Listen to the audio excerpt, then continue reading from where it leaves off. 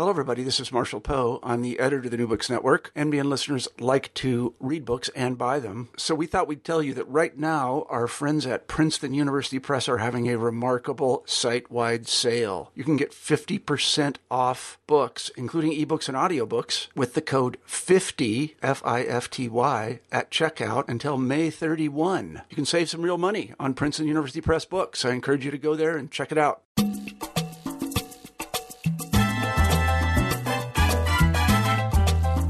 Hi, and welcome to New Books in Caribbean Studies. I'm your host, Alejandra Bronfman. My guest today is Rachel Price, Associate Professor of Spanish and Portuguese at Princeton University. And we're going to be talking about her book, Planet Cuba, Art, Culture, and the Future of the Island, just published with Verso Press in 2015. So this book, as she describes it, is a map of cultural production in Cuba in the last decade. And in particular, it looks at art and literature that moves away from national and international narratives to more local and planetary, and we're going to be talking about what she means by that in the interview. It's a wonderful book with analysis of really fascinating artworks, and I'm really pleased to be speaking with her today. Rachel, welcome, and thanks for talking to me today. My pleasure. So can we start off with you telling us a little bit about how you came to be interested in Cuba, and in particular in Cuban art and literature? Sure. How I came to be interested in Cuba is sort of a long story. I worked for a year in Colombia in 1997, 1998, right after college. And I had to leave the country to renew my one-year visa at some point. And a friend was going to a poetry conference in Cuba. So I went along with her, and that was my first visit. When I came back to the U.S., I ended up working at the Social Science Research Council for 3 years. And I worked in their Latin American division. And one of the programs that they had going at the time, which I ended up coordinating, was a program to better academic relations between U.S. and Cuban academics, which at the time were really being undercut by some of the U.S. Government policies towards Cuba. So over those 3 years until about 2001, I would go to Cuba every few months for this job. And along the way, came to really know the archives and libraries and got interested in the culture. So that's how I first got interested. That's great. And so why Cuban art and literature in this particular book? Right. So this book had an interesting genesis because the focus ended up being probably 80% art and maybe 20% literature. I do come out of comparative literature, and I was thinking I was going to do something more on contemporary Cuban literature. What had happened was I had done work on Brazilian digital art, some of the earliest digital art in Latin America from the late 1960s, and I presented some of that work in Cuba in a conference around 2010. And at the time, there were several Cuban curators who were also at the conference who showed some then contemporary Cuban digital art, which I was really impressed by because at the time, and really still today, there's such little internet access. I was curious how they were working with, say, video game art from the U.S. and sort of appropriating it. So I met with one of these curators, Reuel Latunaga, and he in turn showed me a recent catalog of about 100 then very young emerging Cuban artists. And I really got interested in it because it seemed to me that art was and continues to be the space where the most interesting innovation and reflection is happening in Cuba. So when I had a sabbatical and was sort of thinking of doing something more with the question of digital literature and digital art in Cuba, I went to Cuba for about 6 weeks, and we can talk about this later, but beginning to work with some of these digital artists, I became aware of the shifts that were happening then with the change from Fidel to Raul Castro, in particular having to do with questions of the local and the environment. And then the book sort of emerged organically from following artists' conversations, reading people that other artists or writers recommended. Yeah, and actually that leads nicely into the next question I was going to ask you about, which is really about the title. And for people who can't look at the title, for our listeners, there's a slash in between Planet and Cuba, and you make a case for the slash actually being part of the argument of the book, in the sense that you're trying to get away from the national narratives and the international narratives and really think more about the local, the organic, as you say, and the global at the same time. So I wonder if you could just talk a little bit about that slash and what it means to you and how we should read it. So to back up a little bit, throughout the sort of 60s to the 80s, the Cuban Revolution, particularly under Fidel Castro's leadership, projected an image of internationalism, of Marxist internationalism, solidarity, third world alliances, South-South collaboration. But after the fall of the Soviet Union, this discourse of internationalism sort of went away, and there became a focus on the peculiar problems of the post-Soviet Cuba, at the same time that it was actually undergoing some of the marks of globalization, which is to say, opening up to the global market. So it lost a certain discourse of internationalism, but it also became sort of part of a more globalized trends. And at the same time, though the Cuban government was emphasizing the nation, sort of Cuban pride and Cuban perils, rather than, say, international questions, after about the 1990s, I think artists and writers got sick of this newly nationalist framework and began looking and seeing, they began traveling more, and they began seeing that the issues that Cuba is facing today are not that different than issues that people are facing everywhere. So climate change, deindustrialization, the withering of certain welfare states. And so the more that people have circulated, and again, this is particularly artists, I think the more they have seen certain commonalities that have less to do with international alliance and more to do with global problems of precariousness today, among other issues. So that was one shift that I saw. And it actually had been pointed out to me by an artist who was sort of important for thinking about the book, an artist and a gallerist named Samuel Riera. And he's somebody that he'd done both digital art, and he was a designer originally, and environmental art. And the reason he told me that he'd gotten interested in some of these environmental questions was that he saw Raul's ascendancy or his leadership as much more pragmatic and focused on what was wrong with Cuba.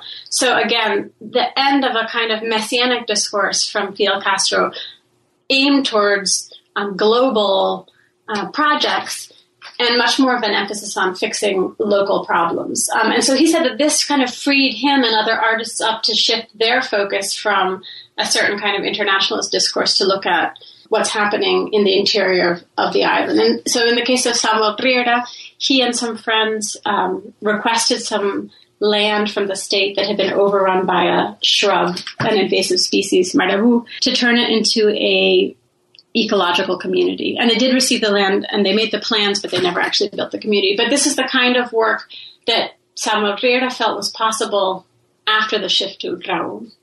I like that formulation because it allows you to talk about the changes in Raul without sort of, but getting away from the dichotomy of sort of ideological, non-ideological, and sort of revolutionary, non-revolutionary, really sort of shifts the categories and allows you to understand what's going on locally in a much bigger framework. So I think that was really helpful for me in terms of thinking about that. So I wanted to get a little bit more specific in terms of the kinds of themes that you do take up, and you talk about it as a kind of map of cultural production in the last decade. And I was thinking about the notion of map, and we all know that maps are arguments as much as they're representations. And so I'm wondering how you came to choose the particular themes of each of the chapters. And we can talk a little bit more about them in depth later on in the interview. But so the themes are, just to acquaint your readers, trees, Marabu, which you just mentioned, water, energy, work and play, and surveillance. So I wonder if you could talk a little bit about the process by which you narrowed down what is really a very vital moment full of all kinds of things going on in Cuba to these six sort of categories. Yeah, well, first let me say that though this book does, I think there might be like 100 artists or writers mentioned in it, it's still a very small sampling, and you could do an entirely different book of contemporary Cuban art that was just on sort of the return of abstraction or an interest in geometric, sort of retaking 1960s geometric abstraction, which is very popular today and has a lot to do with the art market, frankly, or other preoccupations. One person who saw a presentation of the book asked me, where is sexuality? And I talked to them about why that wasn't a central theme in this book in particular. But the question then is, how did I choose these and why? I mean, in some part, I think it's hard not to be aware of the changes that, have been associated with what is sometimes called the Anthropocene. So it's hard not to sort of be noticing what's happening in terms of environmental crisis. And it's interesting in Cuba because there's both awareness and disavowal of this, in the sense that environmental concerns are often understood to be concerns of the North American Academy. But at the same time, people will tell you, I haven't worn a jacket for 6 years. It never gets cold anymore. There's immense droughts in Cuba and the Caribbean. So there's both this kind of awareness, especially in the science fiction that I look at, where sort of often the themes are examining this dystopic future in which current environmental problems are augmented or magnified. And then there's also a sense of we've got other problems that are much more pressing than the environment. But I was very aware of it. And again, some of these artists first, when I saw this catalog shown me by Reuel Atunaga, I saw some of these preoccupations and I just sort of followed them. So that was how I got interested in some of the ecological questions. The other part of that is that, especially the question of water and oil, is if we go beyond the very visible discourse of entrepreneurship, which is often what's emphasized in terms of the reforms being put in place by Raúl, there's also vast top-down rather than bottom-up economic changes that are being put into place. Whether or not they're successful, I think, is an open question. And one of them, for example, is the redevelopment of the port of Mariel into the biggest port in the Caribbean. It's now sized to receive post-Panama ships, so ships that can go through the enlarged Panama Canal. It has a free trade zone associated with it. And so this is clearly someplace that the Cuban government is investing a lot of its hopes for the economy, technology transfer, and other forms of development. And also because Cuba has been deindustrializing like many countries in Latin America, the emphasis is increasingly on services and obviously increasingly on tourism.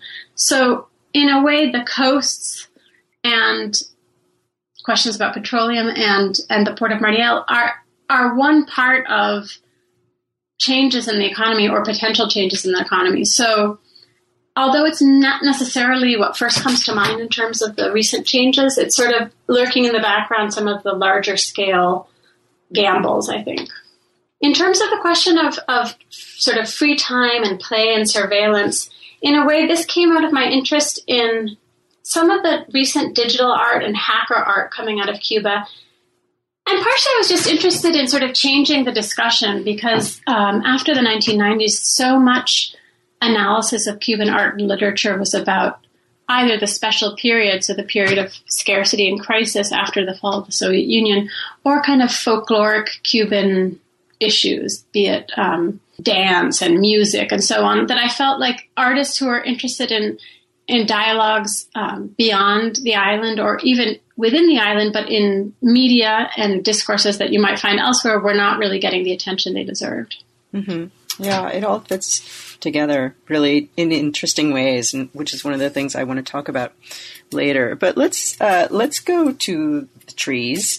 And there's lots of really fascinating pieces that you describe in that chapter, but I wanted just to start out talking about the hanging tree, the piece that's called Paisaje Itinerante, in which, so there's a planter suspended in midair and it's got a tree in it. And maybe you can tell our listeners a little bit more about it, but I just wonder how that spoke to you and why that was included in the book. So that piece is by a young artist, Rafael Villares, who has a really impressive body of work, especially given how young he is. And he's somebody who has worked repeatedly with trees and with the natural environment as well as the built environment. And what was compelling to me about that piece, which was made for not the last but the penultimate Havana Biennial, it was, again, a huge planter with a tree in it suspended from a crane. And you could go up through a staircase and sit in a park bench by the tree and overlook the harbor. And the idea, it did move 4 times. That was why it was called Itinerant Landscape. The idea behind it was to sort of give people who live in Havana a different perspective on the city and also bring trees into a very urban landscape.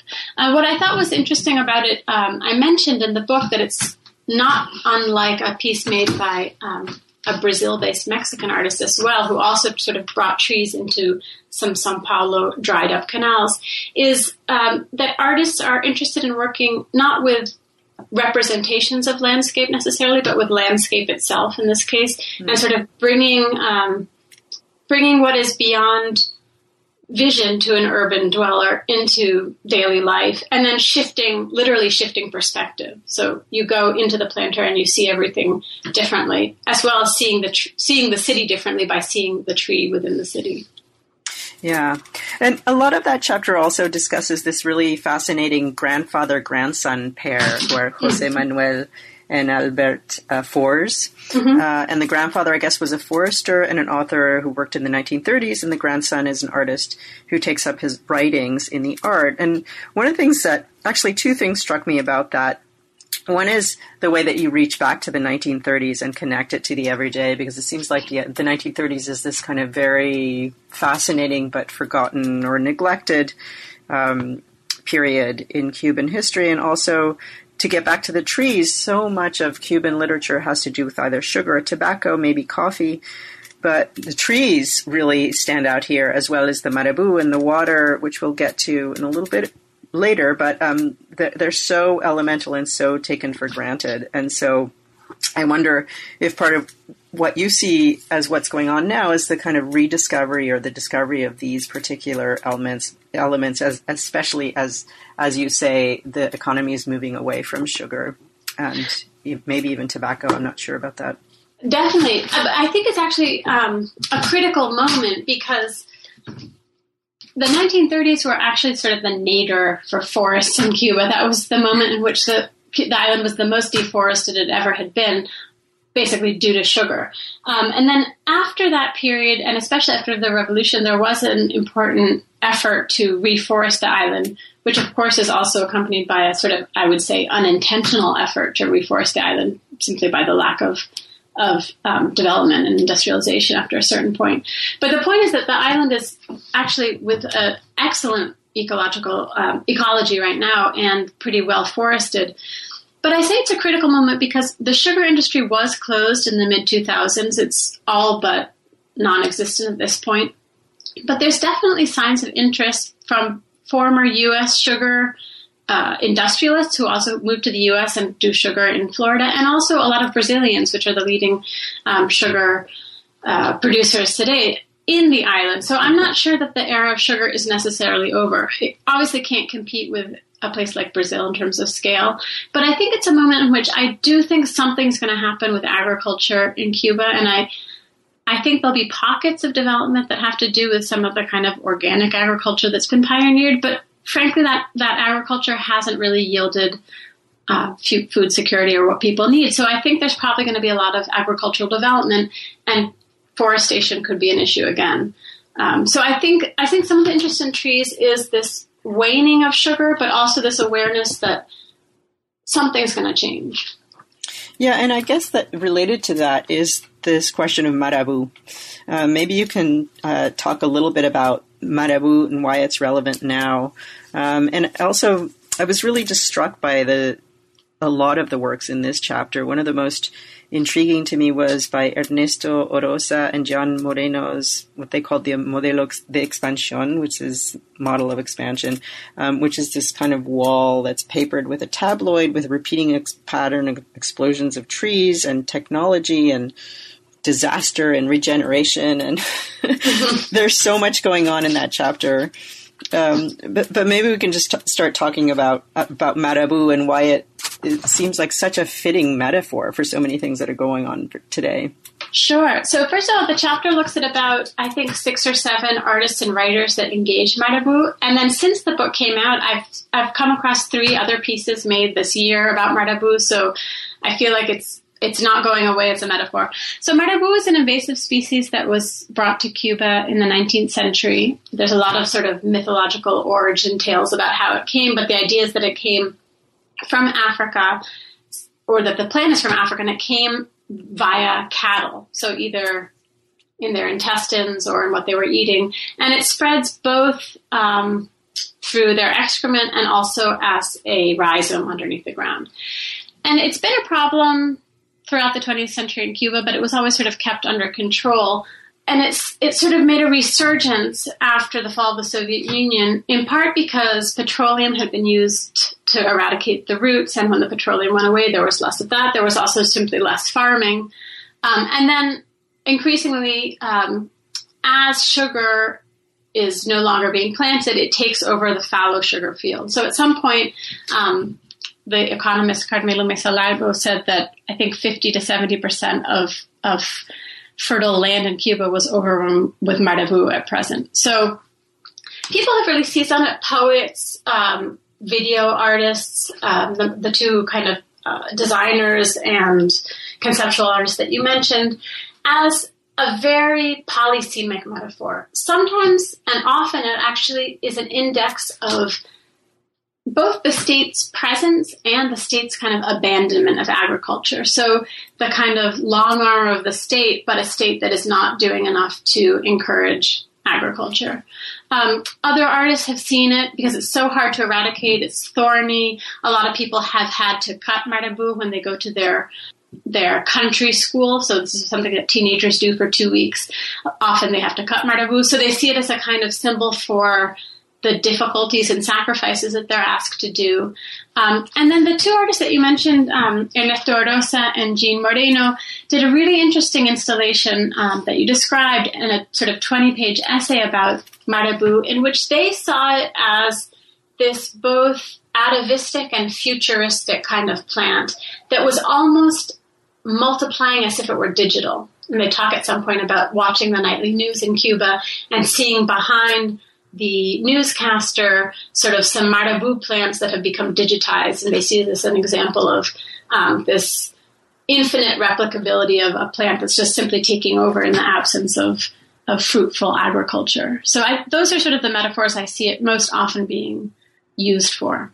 Yeah, and it struck me reading this chapter, and actually the whole book, that in some ways the metaphor and the concrete, the everyday and the abstract, they're so present in the work of these artists, and it just seems like those kinds of things are very generative for the art that you're looking at. So these things that are actually out there, but they're also they're so steeped in metaphor and they're so layered.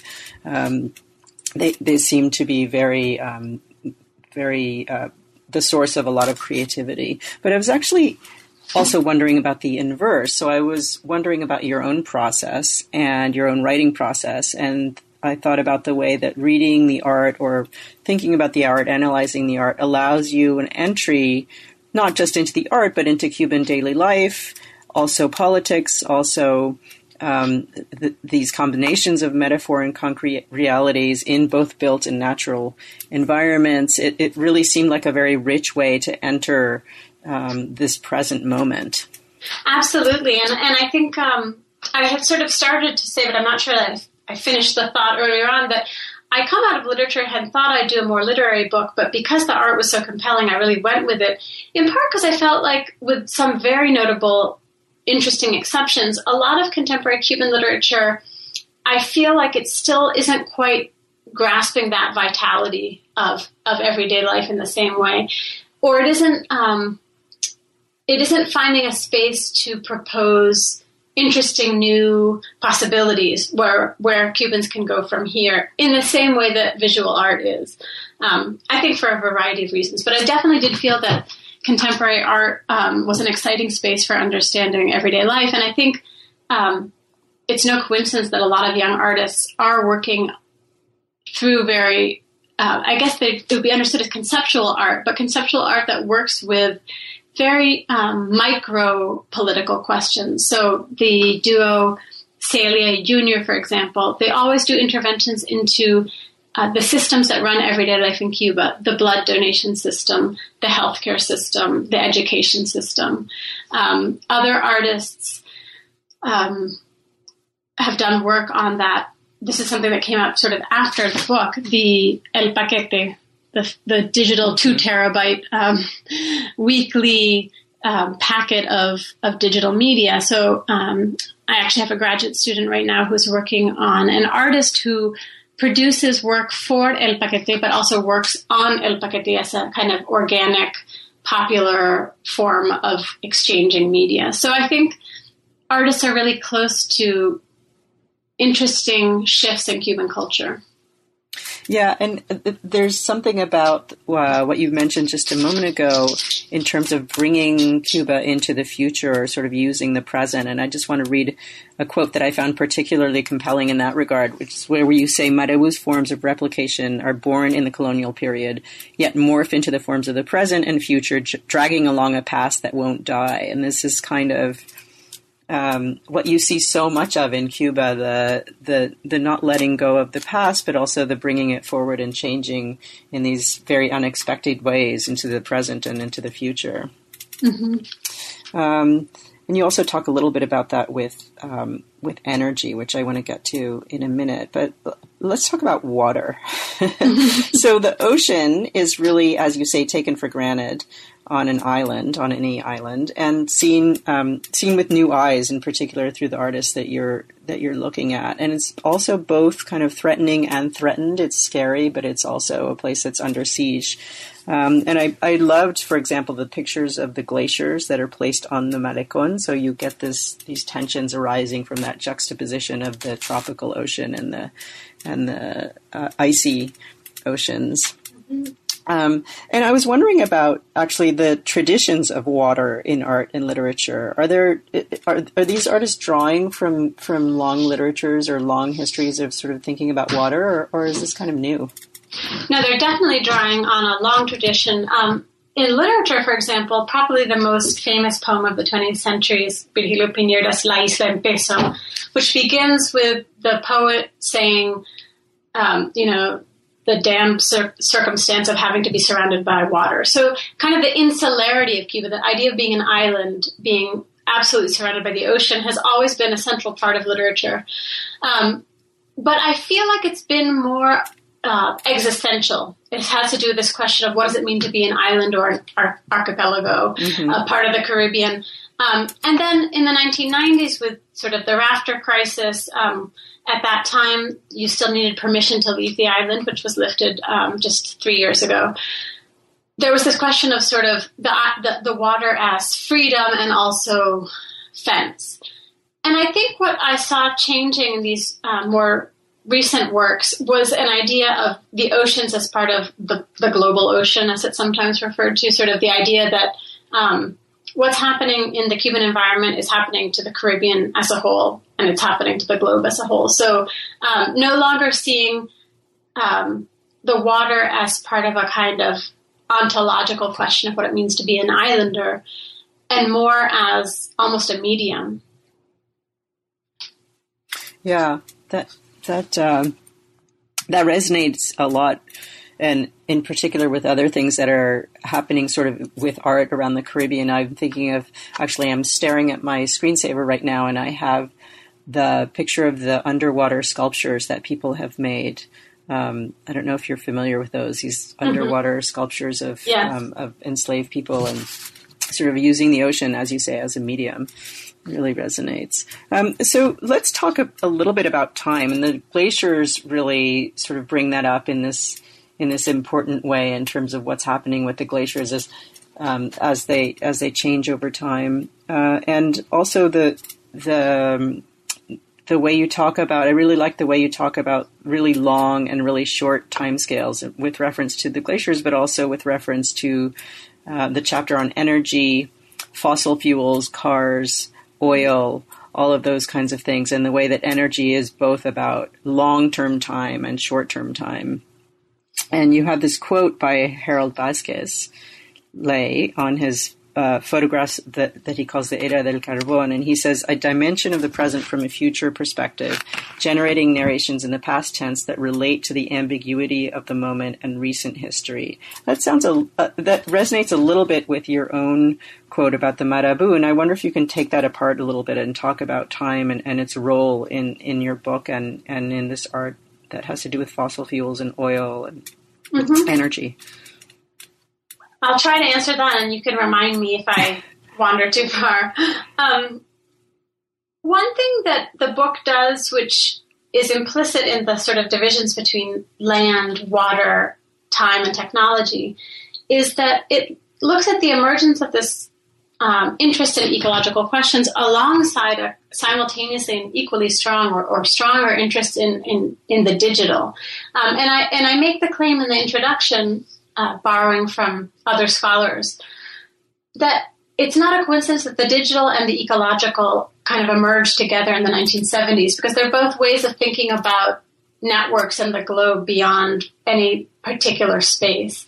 And so somebody like Harold Vázquez-Leigh, who I think is a really interesting artist, I really want to take his art not as merely Cuban, but also as an art that is trying to help us think about the contemporary moment, both in terms of new media and in terms of the environment. And so some of his images, and he has images of glaciers as well, are digital images that he takes off the internet of glaciers that have now changed, so that that original referent is no longer out there in the world. And then he recreates the images as if they were photographs. He's typically a photographer, but he makes them out of salt crystals. So it's not a digital image, it's not an analog image. It's no longer playing the role that photography has long played of documenting the world.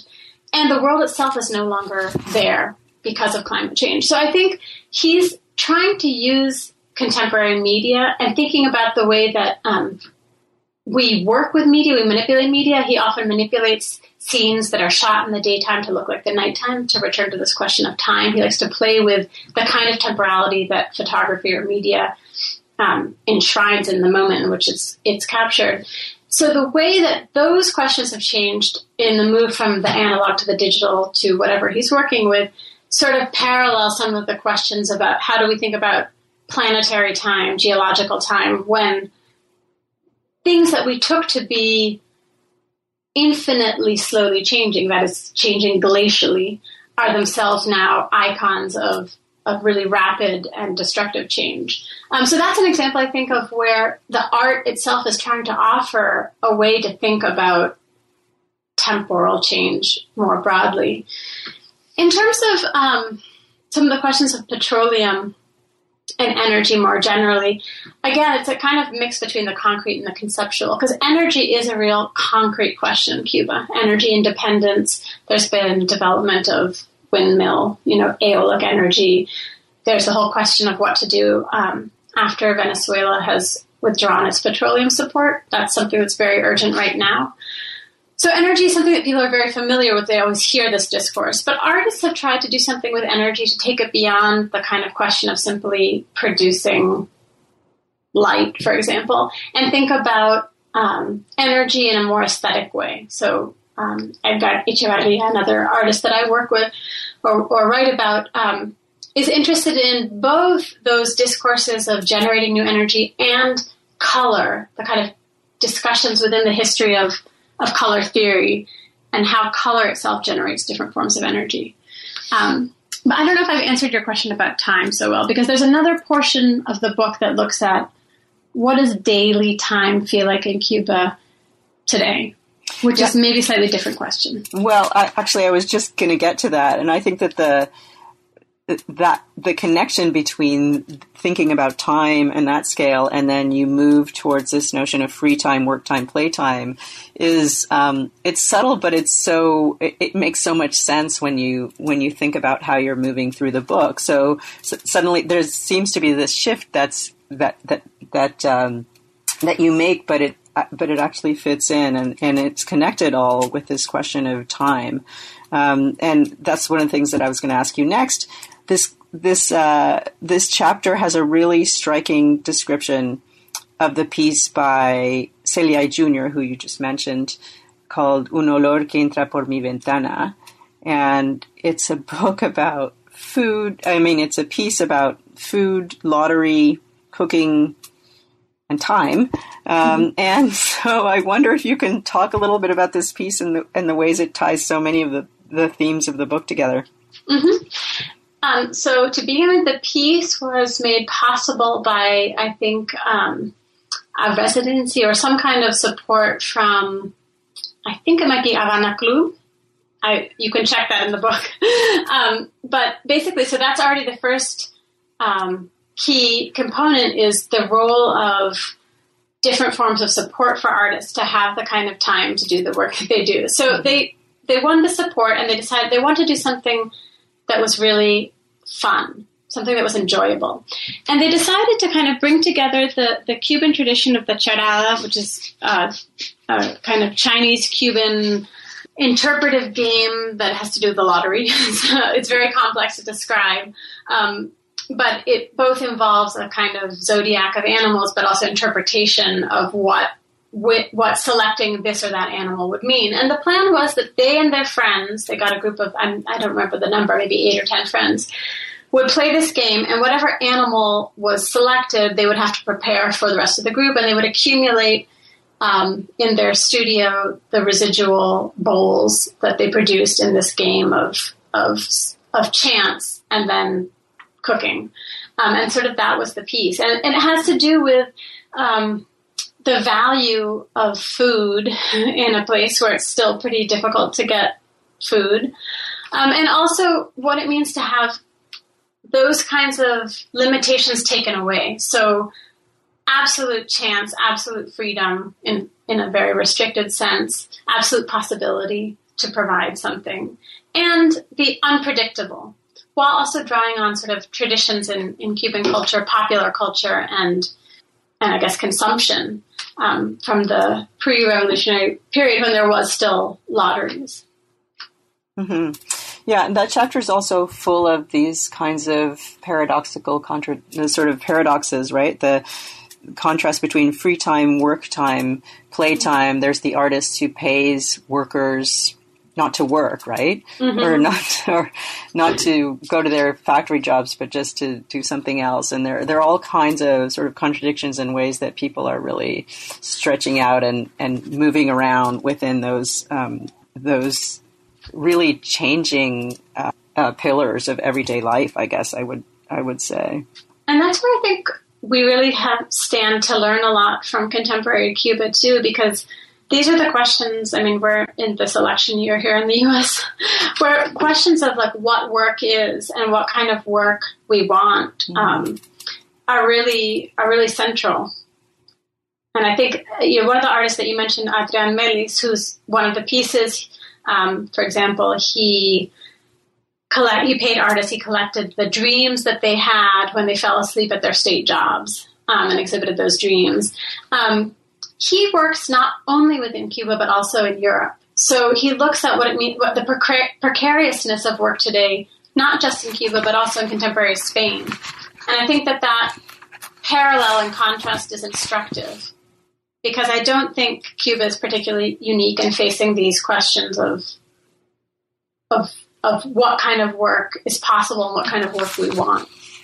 Well, I think that's true, and I really was thinking about that in terms of the last chapter on surveillance, and it seems to me that Cuba and the rest of the world have sort of come together in this way that it turns out that Cubans have a lot to teach the rest of the world about what it means, what surveillance means, and what it is, and the different levels of surveillance and the different ways that it works. That really struck me as one of the ways in which the Cubans really now they're speaking to these global issues that are so relevant. And I love to say that this notion of Cuba is frozen in time is really needs to be thrown out the window. And that was one of the things that really struck me about that final chapter.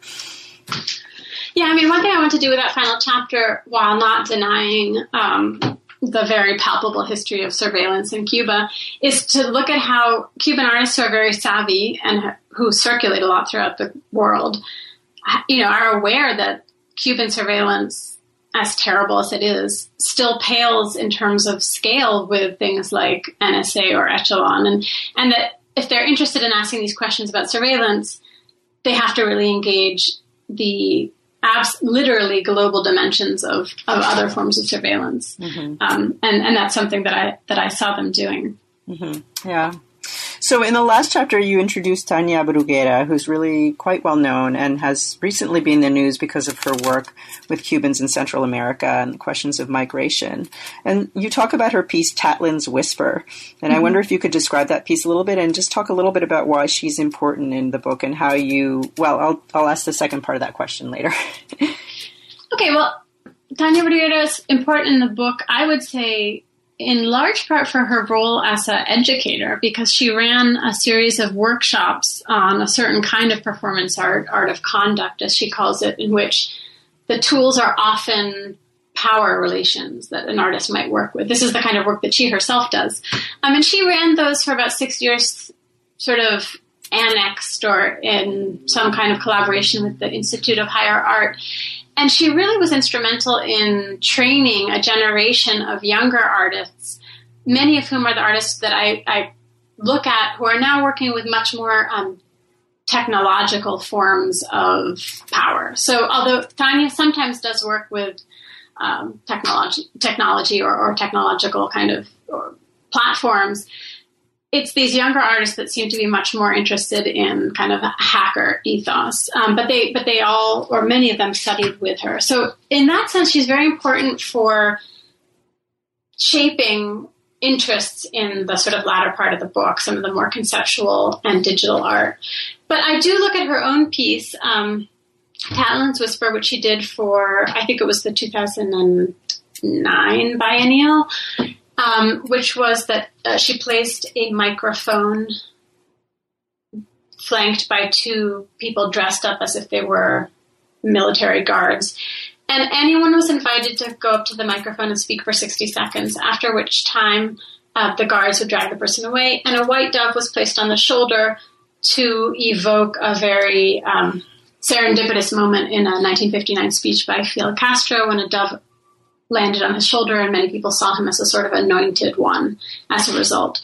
And Tania has spoken a lot about the piece, and she said that at the time she was prepared for nobody to say anything, but actually many people came up and spoke about a range of topics. And and the piece became much more important, I guess, or talked about when she proposed restaging it just after the announcement of the normalization of relations between Cuba and the U.S. But she wanted to do it on the topic of normalization in the Plaza de la Revolución. And it's a long story of negotiations of where she wanted to do it, where she was allowed to do it. But in the end, she was not allowed to do it in the plaza, and she went ahead and began to stage it anyway, and then ran into a host of problems, had her passport taken away, and so on. So I think that's why the case is better known, or why the piece is better known. But I talk about her mainly in the context of her important role shaping discussions among some younger Cuban artists. So the book ends with some attention to her and to Celia Jr.'s sort of focus on detail, on the tiny everyday, and on the amassing of thousands of small bits of information. And I'm wondering what that decision does for the ending and for the overall shape of the book. How did you decide to sort of land there? You know, I'm not sure I can reconstruct the process of how I decided to land there, but I did find in the final readings of some contemporary novels also that look back at the history of cultural policy, the concern with surveillance, the concern with freedom of expression by a younger generation, so that's sort of doing an archaeology of what it meant to be a Cuban artist in the 60s or 70s.